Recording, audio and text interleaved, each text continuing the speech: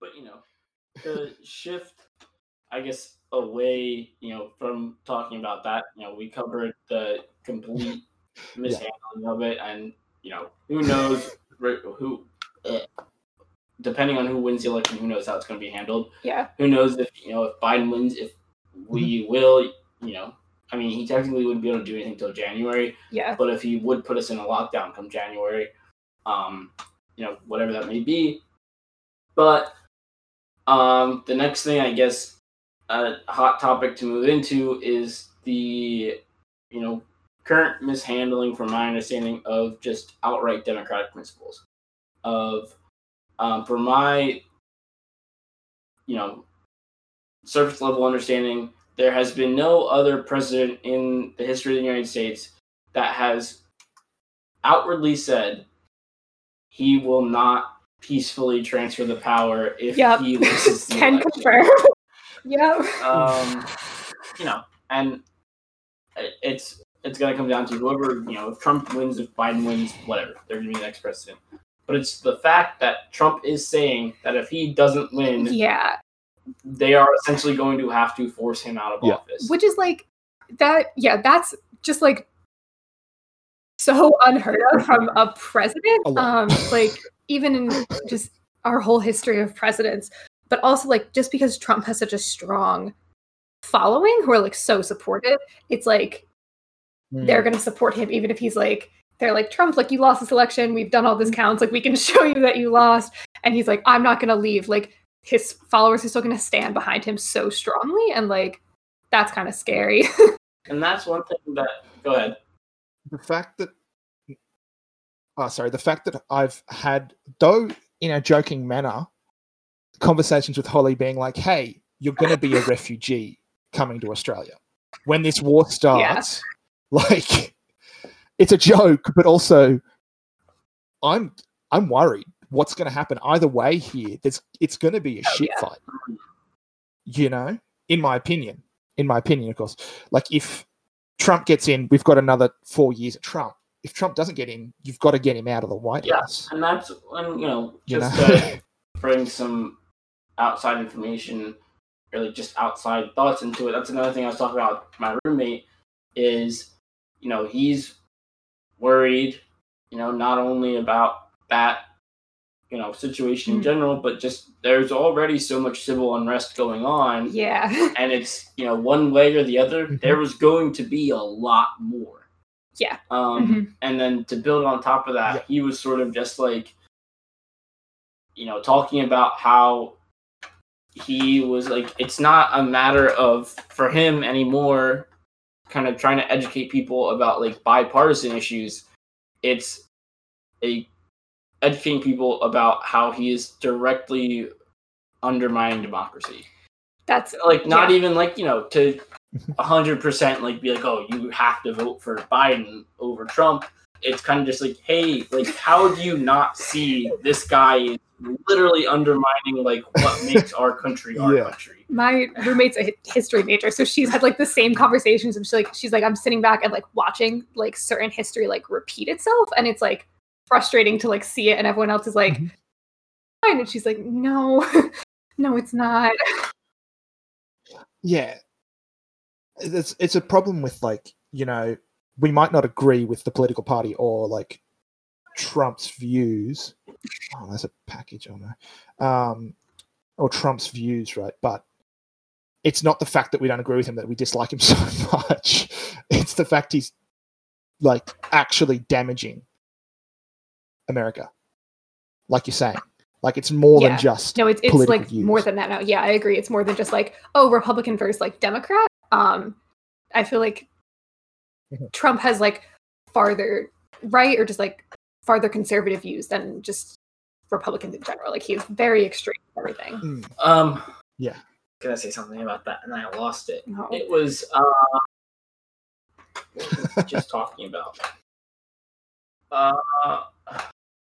So the point of this, this conversation in general wasn't just obviously, to bash Trump in general. It was to kind of just have an educated conversation. And, sorry. It's not an issue. I mean, clearly the three of us have our own opinions, and they kind of all lean the same way.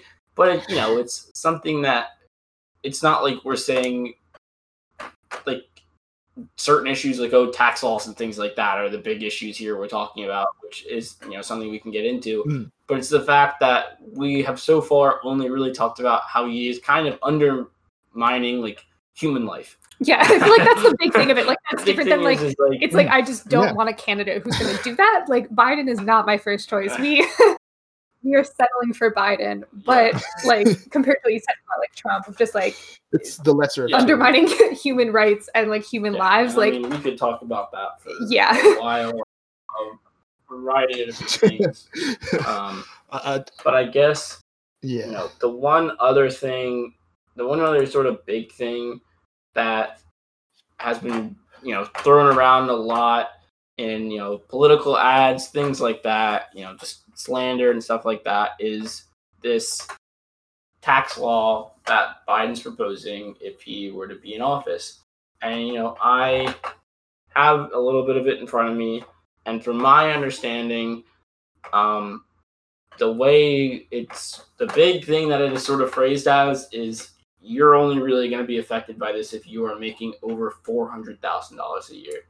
So like there are all these people, and not to put anyone in a specific class or anything like that, but there are some people that are so just choose to not be educated about this that think Biden is going to come in and completely raise their taxes. And it's like just utterly that's not true. Not true and at all. I'm not going to come out here and say I'm the most educated about a topic like this, but I understand that that's just not how this is going to work.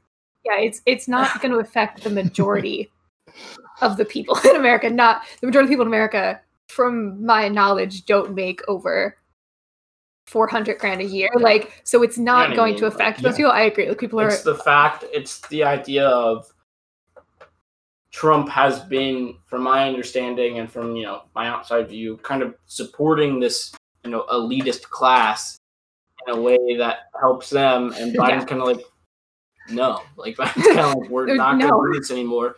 But some of these people that support Trump overtly and are lack of a better way of saying it, blind to some of the things he's doing, are like, oh, this fucking asshole is going to raise our taxes if he gets in office. Like, he's going to take away my rights, things like that. And it's like, no, he's really not. Like, look into it just like a little bit. Because also, like, even just like us finding like this information, like you did like a simple search. Yeah, I mean, like, it really has like both topics and like both sides.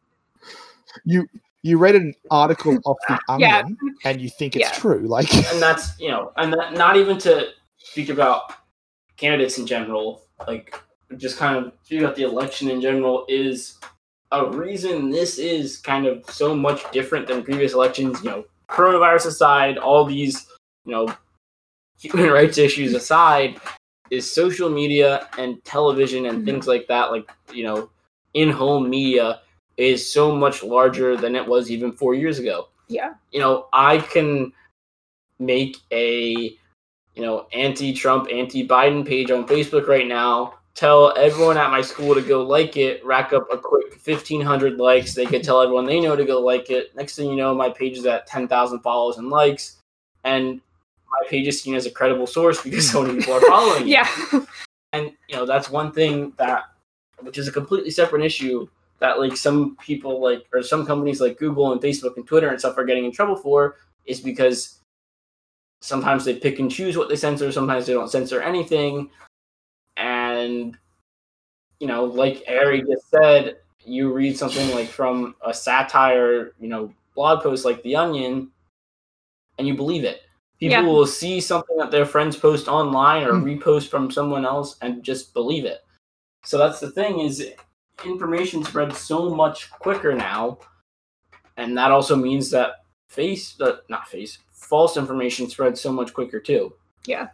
My very conservative, racist family members on Facebook are like very active, and they post a lot of things, but it's like the same like information. It's like, this isn't from a credible source, or like they'll post things and they'll have a thing at the bottom and be like, this is not true.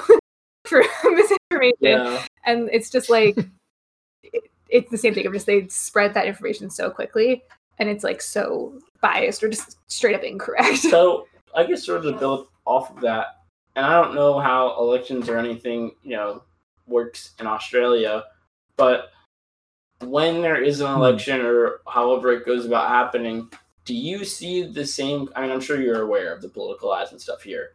Do you see the same kind of method that candidates go about to like discredit other people? Like, is that a thing that's like worldwide, or I guess like not even worldwide, like other democracies where the goal or the method to go across of winning is not only to like share what you are going to do, but to completely construed and badmouth your opponent. Like, is that something that happens?